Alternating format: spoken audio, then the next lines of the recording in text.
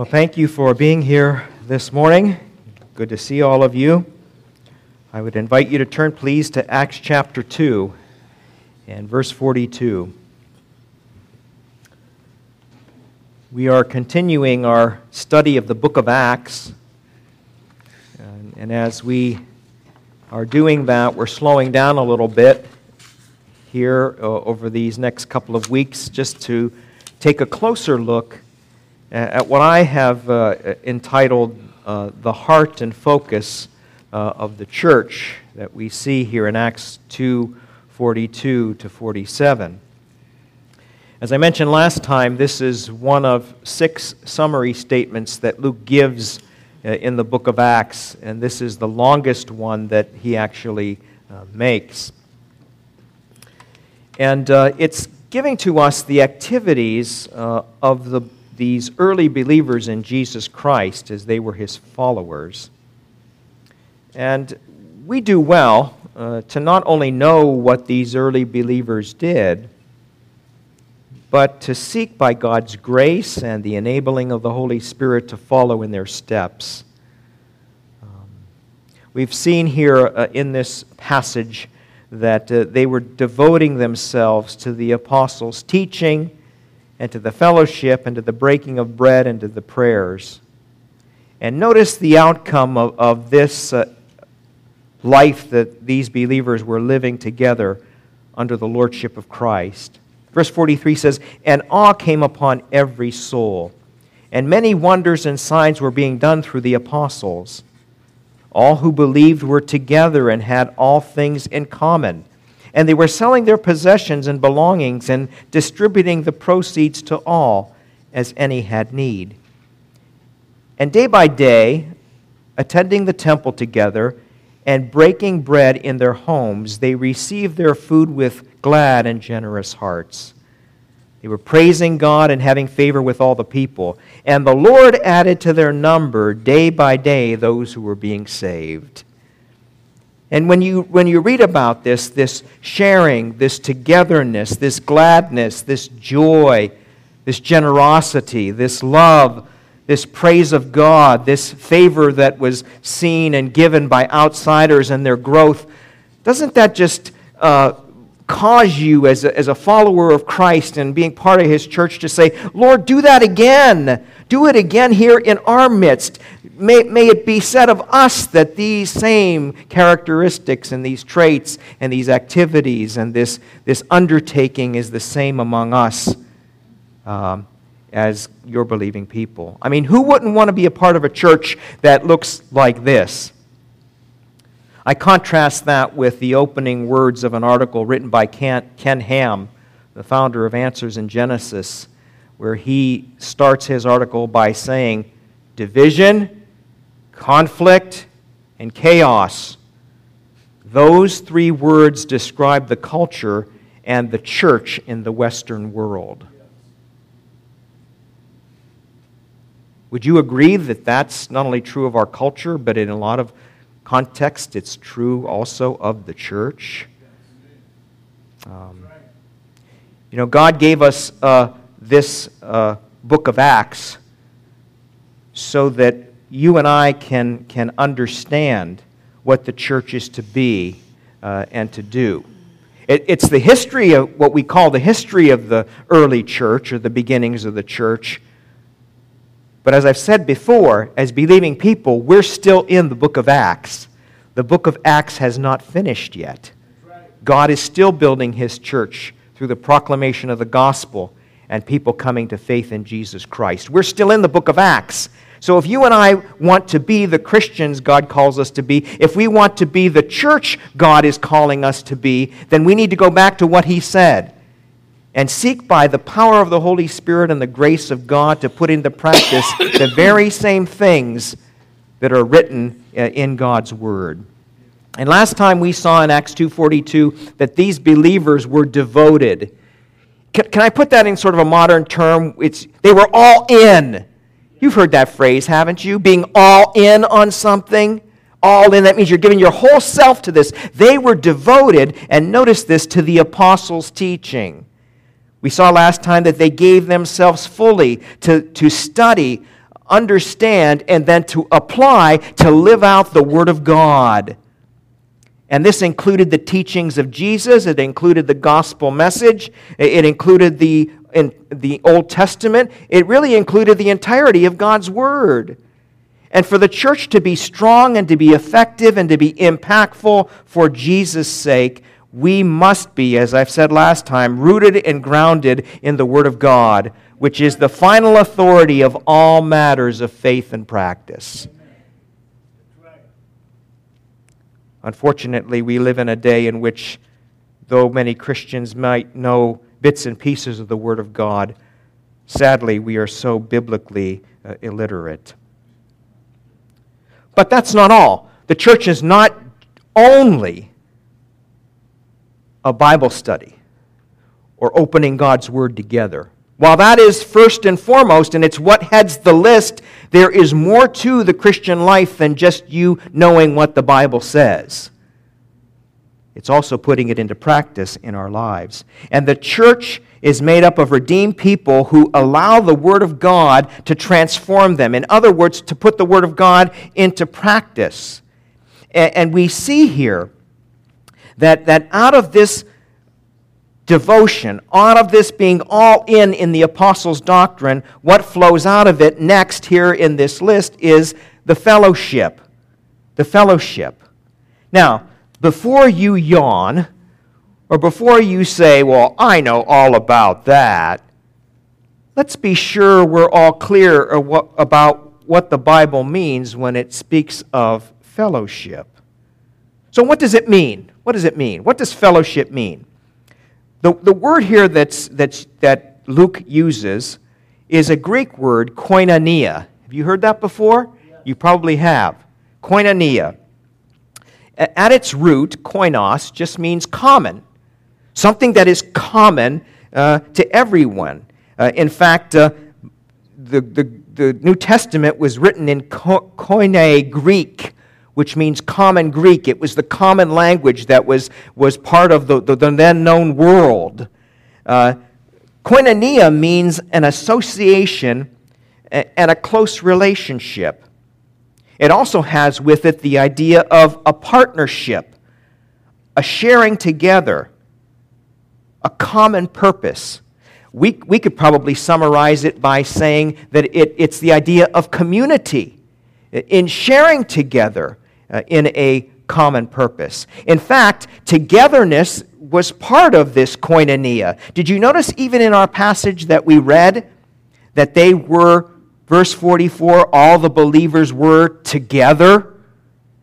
You know, we just came through a pandemic that did not allow us to be together physically. And even though we were separated physically, we were still together, if you would, in spirit. And God's intention and purpose is for believers to be together and to do life together. There's a togetherness. And notice this, it was not just there in verse 44. They also, verse 46, were a day by day attending the temple together.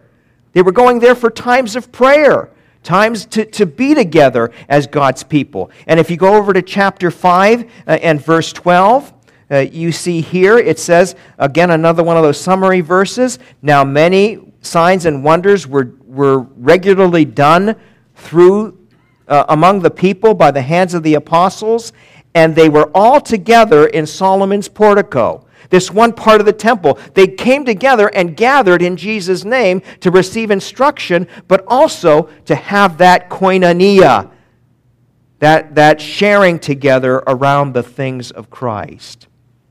Alfred Barnes, in his commentary, written back in the 1800s, says that it was a mutual participation with each other in both social as well as sacramental activities. You see hereby even this greater context that they shared meals together. We're going to see more about that next time, that idea of the breaking of bread and all that means. But they shared meals together. They did life together. They came together and they worshiped. But they also came together for service, to serve in the name of Jesus Christ. And there was this togetherness that was seen among them. And it was a sharing together around the things of Christ. And as I said, it could be summarized in doing life together. Doing life together. And why were they together? Because of the person and work of Jesus Christ. Think about the church for a moment. Think about the diversity that's in the church. Not just here in this local congregation of varied backgrounds that we come from, but think about the church in the broader context of the church worldwide. And the various cultures and backgrounds and languages that are all brought together in common together through the gospel of Jesus Christ. And God, through the gospel being proclaimed, is still calling out from among all the nations a people for His name. And that is the church. And you and I are privileged by the grace and mercy of God in Jesus Christ to be part of the church. I find it interesting that as you read this summary passage, that it was more than just them coming together on a Sunday morning. In fact, Warren Wiersbe writes these words: "The Christians you meet in the book of Acts were not content to meet once a week for services as usual. They met daily, Acts 2:46. They cared daily, Acts 6:1. They won souls daily, 2:47. They searched the Scriptures daily, Acts 17:11. And they increased in number daily, Acts 16, verse 5. Their Christian faith was a day-to-day reality, not a once-a-week routine. Why? Because the risen Christ was a living reality to them, and His resurrection power was at work through their lives through the power of the Holy Spirit." You know, it could be seen here that this type of togetherness and this type of idea is found elsewhere in Scripture where this word is used. In Galatians 2 and verse 9, Paul talks about receiving from the apostles the right hand of fellowship. And it's in the context of the ministry that Paul and Barnabas had. You know what the right hand of fellowship indicates to you and me? Among believers, there was acceptance. There was an acceptance. There was an affirmation that God was not only at work in the apostles, but was in work in each one of you. That's the right hand of fellowship. We do that when we welcome members into the church. We extend to them the right hand of fellowship, which is by saying to them, we accept you and we affirm God's work in your life. Philippians chapter 1 and verse 5, Paul talks about the Philippians and their partnership, their koinonia, their fellowship in the gospel. And what Paul was saying in that is that through your participation, through our togetherness, you are actually supporting the gospel in its work and going out, but you're also participating in it. Peter says in 1 Peter chapter 2 and verse 17 that believers are to love the brotherhood. Love the brotherhood. That means that we are to love the family of believers. That means that there is an active love and care and concern for one another as followers of Christ. And then in 1 Peter chapter 5 and verse 9, Peter says, resist the devil, because he's coming after you, and as a result, there is suffering that takes place. And he says, you likewise are sharing in that suffering. Did you know that that speaks of empathy with believers who are going through difficult times in their personal lives and because of being followers of Jesus Christ? You know, on Wednesday night when we get together to pray, one of the things that it's part of the prayer packet is the voice of the martyrs. I don't know if you've ever taken the time to read some of those. Sometimes they're words of praise in what God is doing. There are so many times, and those who are participate on Wednesday night, you're all welcome to come for that, you know. Those who participate on Wednesday night over and over again have heard of people who have lost literally everything because they named the name of Jesus and they're a Christ follower. They've lost their family, they've lost their homes, sometimes they've lost their jobs, sometimes they've been displaced and put into other communities as a result of naming the name of Jesus. And lo and behold, those believing people, those brothers and sisters in Christ that are a part of the church, the same church that you and I are a part of, say, I would not turn my back on Christ no matter what, because I know that I have life in Him. And you hear that over and over and over again. So what's included in fellowship? Certainly there's this acceptance, this affirmation, this support of the gospel work and participation in it. There's active love, there's active care, there's empathy. Well, fellowship includes, first, a relationship to Jesus Christ. That a person to enter into the fellowship that's described in the church has to be a believer and a follower of Jesus Christ. Do you know Him this morning? Have you come to Jesus Christ as your Savior and as your Lord? Has He forgiven all your sins? Has He, by virtue of His death, burial, and resurrection, made you right with God? Yes. If He has, then you are part of the church. That's the starting point. But secondly, it's not only a relationship to Christ, it's a relationship to each other. It's a sharing with each other. It's a togetherness. It's a common goal of knowing and serving the Lord Jesus Christ. It is participating with one another. You know, one of the images that the Apostle Paul uses concerning the church is found in 1 Corinthians chapter 12, where he says that the church is known as the body of Christ. The body of Christ.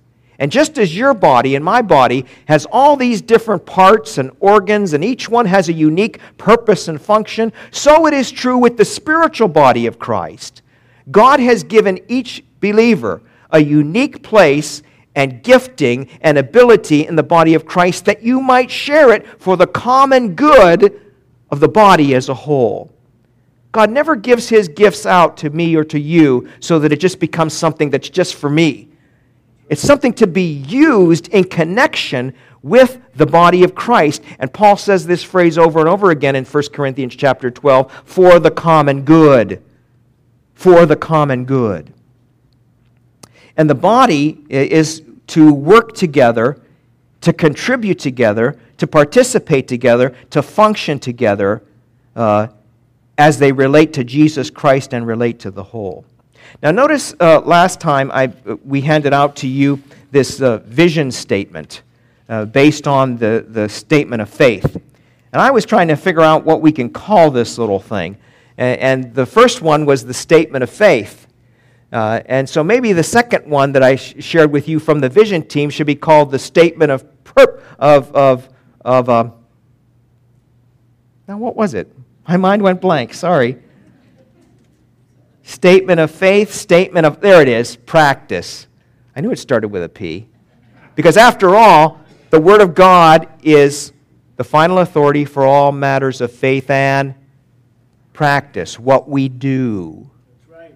Now, you'll recall that the overall purpose of our church, as it's on the screen, our purpose is to know and experience the living God through Jesus Christ as revealed in the Scriptures, and to make Christ known in our community and throughout the world by the power of the Holy Spirit. That's our purpose. If you ever wonder what Faith Alliance Church is to be about, that's it in a summary statement. But then you look at what we believe in our statement of faith. How does that look in practice? Well, notice what we have under the heading of the church. I trust that you have these with your Bible so that you can refer to these. And if you need more of those, let us know. We'll make sure you get one. But notice this. Under the heading of the church, here's how we summarized the statement of faith on the church. We believe all Jesus followers united under Christ comprise the church. Therefore, we will engage in His work and develop community. You see how it's a togetherness that's there? And how are we going to do that? By using our spiritual gifts as we come alongside other believers inside and outside Faith Alliance Church, and by providing fellowship and accountability. Do you see how the church is called not only to know Jesus Christ, but to interact with one another? You know, Scripture is the best commentary on itself. If you ever want to know what something means, become familiar with this book, and this book will comment on itself to give you further insight. And I took the time this past week as I was thinking about this message and this idea of sharing together, participating together, being together. And lo and behold, I remember doing a series a long time ago, I think at one of my first churches, on the one another passages that you find in Scripture. And I think I counted up at that time there were maybe a dozen, maybe 15. I went through the Scriptures this week and found out that there were none less than 68 one another passages. Now, when you look at that, one another means that we are interacting with one another according to the way the Scripture commands us to live, instructs us to live, expects us to live. Now, I'm not going to this morning, so put your mind at ease. I'm not going to go through all 68 of them. But let me give you a sample of them. They're one another passages. Sometimes they're translated in Scripture each other. So depending on your translation, you might see it put in those terms. Or to another. And they are meant to teach God's people how to function, how to act, how to behave as Christ followers in relationship to one another. Probably one of the most familiar of these, and where we start this morning, is in John chapter 13. John chapter 13. Look with me at verse 34. Jesus is speaking and he says, "A new commandment I give to you, that you love one another. Just as I have loved you, you also are to love one another. By this, all people will know that you are my disciples if you have love one for another." And Jesus says to me and says to you, the starting point of all this is having a love for one another. What type of love is that? Just as I have loved you. Wow. Anybody else say, "Lord, I need help"? Just getting started? I would agree. Me too. Jesus says here, you're to love one another as I have loved you. And this is how you're going to demonstrate to a world that you've been saved by God through Jesus Christ. This is going to be one of those distinguishing marks as a Christ follower that you're going to have. You're going to have a love for one another. And I may have said this before, that in one sense, we as the body of Christ in this local expression, this is the testing ground of God's love that we're to demonstrate towards one another. Because if we can't love one another, how can we possibly love a world that needs Jesus Christ and is in many ways maybe very different from us? We need the empowerment of the Holy Spirit. Did you know that Paul says in Romans that the love of God has been shed abroad in our hearts through the Holy Spirit who is given to us? And so you look at that first command and you say to yourself, there's no way I can live that way. Exactly, you can't. But in the power of the Holy Spirit, as you yield to Him, God gives you, through the Holy Spirit, the capacity, the ability to love one another. And the more that you are filled with the Spirit of God, the more that that love will be manifest through you as a Christ follower. The Apostle Paul says in Romans, another one of these passages, these one another's, Romans chapter 12 and verse 5. Jump ahead to Romans chapter 12 and verse 5. We read these words. We are all members of one another. Members of one another. Again, that idea of us being a body and that we are connected with one another. You've probably heard the old story being told about, certain particular groups that are very closed as believers. And when we all get to heaven one day, there will be this group and this group, and this group, and they'll all be together and interacting with one another. And all of a sudden, there'll be a group over here that's all by themselves. And they'll say, and somebody will say, "What's with those believers?" And the response will come, "Well, they think they're the only ones in heaven."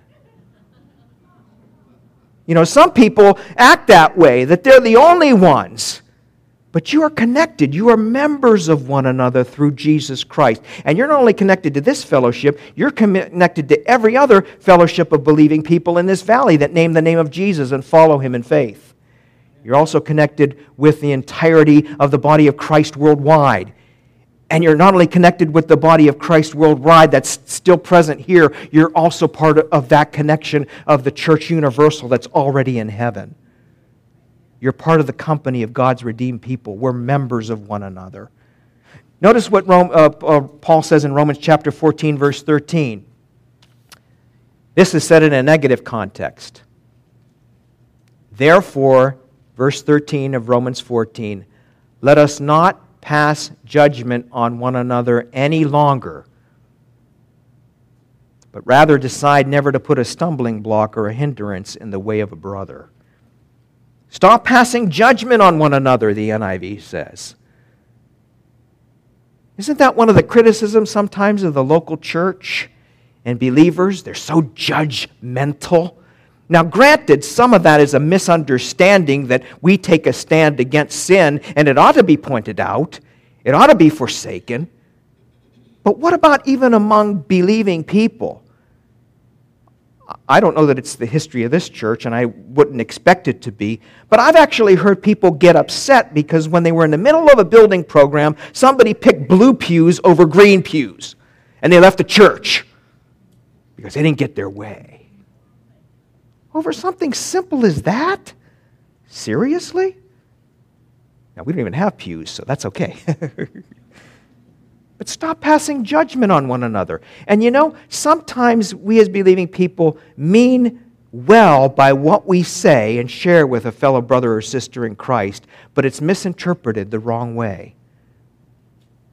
So let's develop, if it's not already there in our Christian lives and walk, that if something does offend us, we don't allow that to just sit there and fester, sometimes for weeks, for months, for years. One of the churches that I served, there were two people that did not talk to one another. They're part of the same church, and I had some background information on what was going on. Something happened in the past, years ago. And these two people would make sure one was out of the building before the other one left because they didn't want to interact with one another. That's not functioning as the body of Christ. And in fact, it becomes a stumbling block. In fact, 1 Corinthians chapter 12 and verse 25 says that we are to show equal concern for one another. We are to show the same concern for one another. If that's not enough to help us, maybe Ephesians chapter 4 and verse 32, we're to be kind to one another, tender-hearted, which means compassionate, and forgiving each other. And you want to know how we are to forgive? We are to forgive according to Colossians 3:13, even as God in Christ hath forgiven you. You say, I could never forgive that person for what they did. You can't. But the Spirit of God transforming your heart and your life can enable you to do that. And you can give genuine forgiveness in Jesus' name. Colossians 3:16 tells us that believing people are to be teaching and admonishing one another. Did you know that I'm not the only teacher in this church? And our Sunday school teachers are not the only teachers in this church. Every single one of you have the opportunity to teach and to speak into someone's life the truth and reality of Jesus Christ. And you can admonish someone else. You can encourage someone else. You can teach them something about their walk with God if we're willing to all be learners. Because we're following Christ. We're not following a pastor. We're not following elders. We're following Christ together. That's part of koinonia. In fact, 1 Thessalonians 5:11 says, encourage one another, build each other up. And verse 13 says, be at peace with one another and do good to one another. Aren't those great exhortations? I mean, read them over again. 1 Thessalonians 5:11. I hope you're jotting these down. We could all say yay and amen and forget about this and say, what did he say about fellowship? You know, they tell us that you remember only 10% of a sermon. Every time I preach, you only remember 10%. And of that 10%, you probably only put into practice 3%. How we need the Spirit of God to really infuse us with the reality of Jesus Christ and the Word of God so that we live out His truth. Also, one last one, 1 Peter chapter 5 and verse 14. We're to greet one another with a kiss of love. With a holy kiss. I grew up in a church where the culture, being a formal high church, when the various priests would come and the bishop would come, like you see in the Middle Eastern countries, the priest would kiss each other on the cheeks on both sides. That was a sign that they were showing and demonstrating love. Remember, Jesus said to Judas, you're going to betray the Son of Man with a kiss. It's meant to show love. It's meant to show a connectedness. It's meant to show an intimacy, if you would. Not in any sexual sense, but an intimacy. And over again, that command, by the way, is repeated several times over. It's one of the 68 that's repeated. Greet one another with a holy kiss. And I know some of us are not as visible in terms of our expression of love, but it's to be expressed in some tangible way. Maybe a holy handshake would be better, you know. Or maybe an air kiss if you're still a little bit careful about who you're around, you know, sort of, you know. Ask Emily about that. She can model that for you. So. But what does this require of me and you? What does this require of me and you? Well, first of all, as we've already seen in this list, that it requires a devotion and a commitment to God's holy word. Yes. We have to allow the Word of God to be that which informs us, instructs us on how we as believing people are to live. As I said to you last time, we can't let the world teach us theology. And we can't let the world be the commentator on this book or the commentator on what the church should be doing or shouldn't be doing. We take our instructions from the head of the church, which is the Lord Jesus Christ. And how does He instruct us? Through the Word. But you know, there has to be a commitment to the Word of God. And we could say yea and amen to that, and that's the starting point. But secondly, there has to be a commitment to the fellowship. Now, I didn't highlight that fact, but in the Greek, it's actually the fellowship. It's not just fellowship in general. It's the fellowship. What fellowship are you talking about? The one that's only possible through Jesus Christ. And you and I have to be committed to the fellowship, which means being committed to one another. It can't be something that we're committed to just as fair weather friends. As long as the sun is shining and things are good, I'm in. But if things get rocky, if things get difficult, if things are a challenge, I'm out of here. That's not the church. And sometimes God does bring a church through difficult times in order to strengthen, in order to help, in order to teach, just as He does in our individual lives. So my question to you this morning first is, are you committed to Jesus Christ as your Lord and Savior? If you don't know Him first and foremost, personally, in your heart and in that saving way, then you're not part of the church. Oh, you may come to a church, you may participate even in a church, but you're really not part of those whom God has redeemed yet. You need to come to faith in Jesus Christ. Coming to church makes you no more a Christian than sitting in your garage makes you a car. You've heard that before, haven't you? So you need, first and foremost, to know Christ. Secondly, are you committed to His church, to your fellow believers? John Wesley made this comment: there is nothing more unchristian than a solitary Christian. I thought that was kind of interesting. And as I've said, sometimes it's very challenging, sometimes it's hard, sometimes it's even messy being together as God's people. But we have the Word of God We have prayer. We have the fullness of His Spirit to enable us to live as fully devoted followers of Jesus Christ. Are you willing? Are you committed? Will you participate? One last passage, John 13.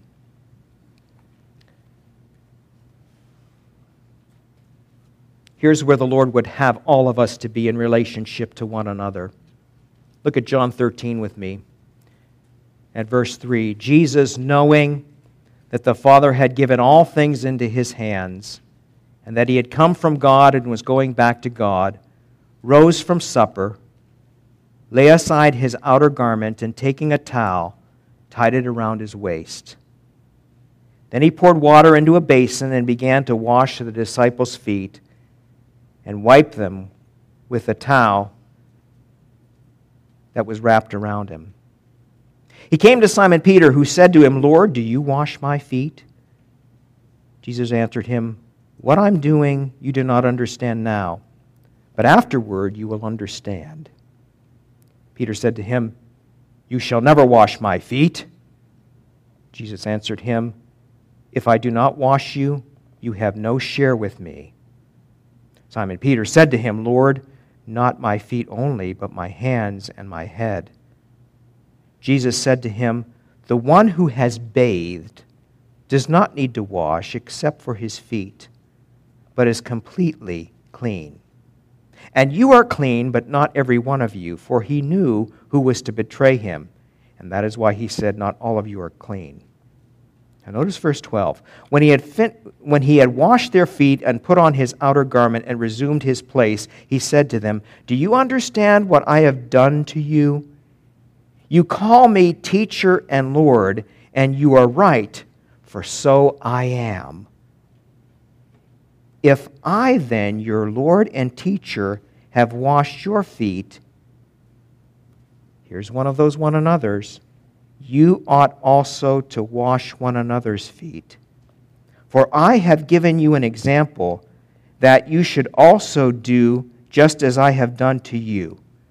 Now, read on. Truly, truly, I say to you, a servant is not greater than his master, nor is a messenger greater than the one who sent him. Last verse, verse 17.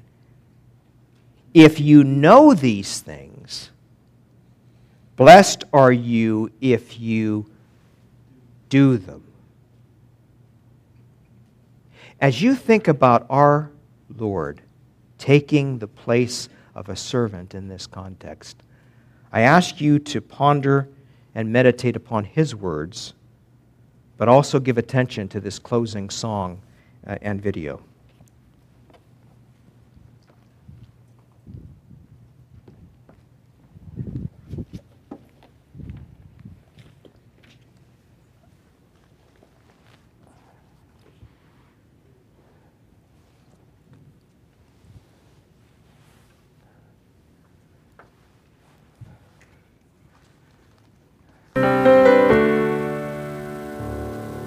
In an upstairs room, a parable is just about to come alive.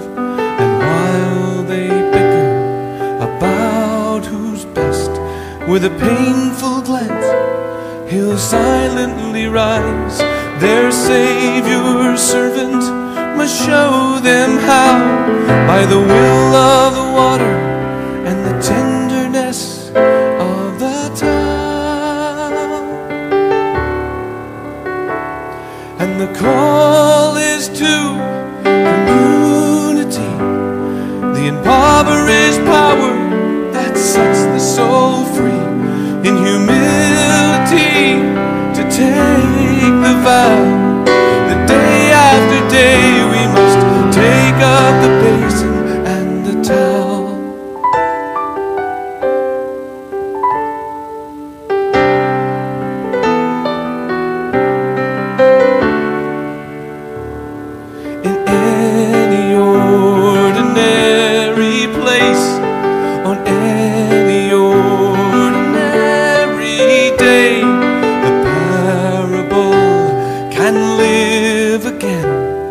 when one will kneel and one will yield. Our Savior servant must show us how, by the will of the water and the tenderness of the towel. And the space between ourselves sometimes is more than the distance between stars. By the fragile bridge of the servant's bow, we take the basin and the towel. And the call is new community, the impoverished power that sets the soul free. In humility to take the vow that day after day we must take up the basin, and day after day we must take up the basin, and day after day we must take up the basin and the towel.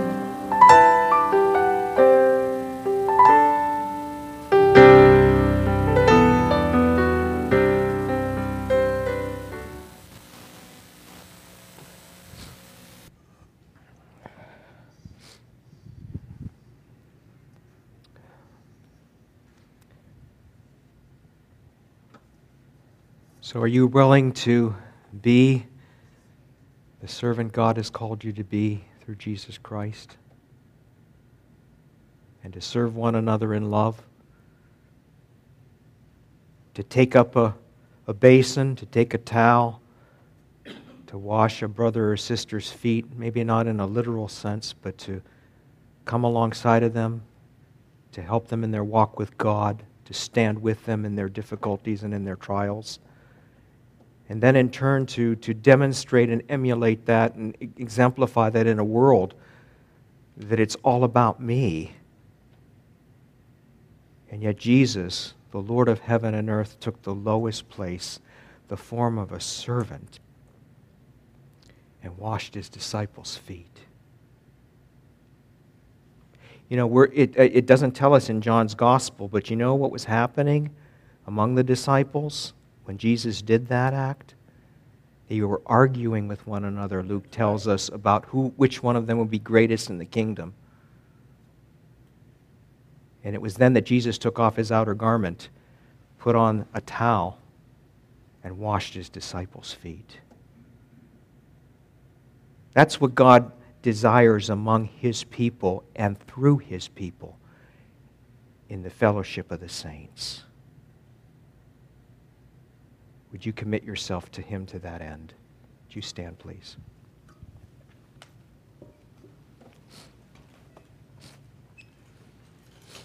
I'm going to pray and then we'll receive this benediction. Our Father, we thank you for the Lord Jesus Christ, your Son, our Savior, and our Lord. We thank you, Lord, that you take the likes of us. You redeem us, Lord. You make us your very own, and then you put within us a purpose and a life and a reality that is not our own, your very own. That through us, Father, we might be the hands and feet of Jesus to one another and to a world that's around us that needs you. Father, may you fill each of us with your Holy Spirit afresh. And may you, O Lord, guide and direct each of us individually and as a corporate body to serve you and to carry out your purposes as we interact with one another and with those around us. And may the result be, Father, that we would see, even at that summary passage at the end of Acts, that the Lord is adding to his church daily those who were being saved. May you do that, Lord, here in our midst and in the churches within this valley to build the church of the Lord Jesus Christ and extend your kingdom. And may you use us in part, Lord, to that end. To that end, we give ourselves once again to you, Lord. May your blessing rest upon your people, and we ask all these things for the glory of your Son, Jesus, in whose name we pray. Amen. You're dismissed.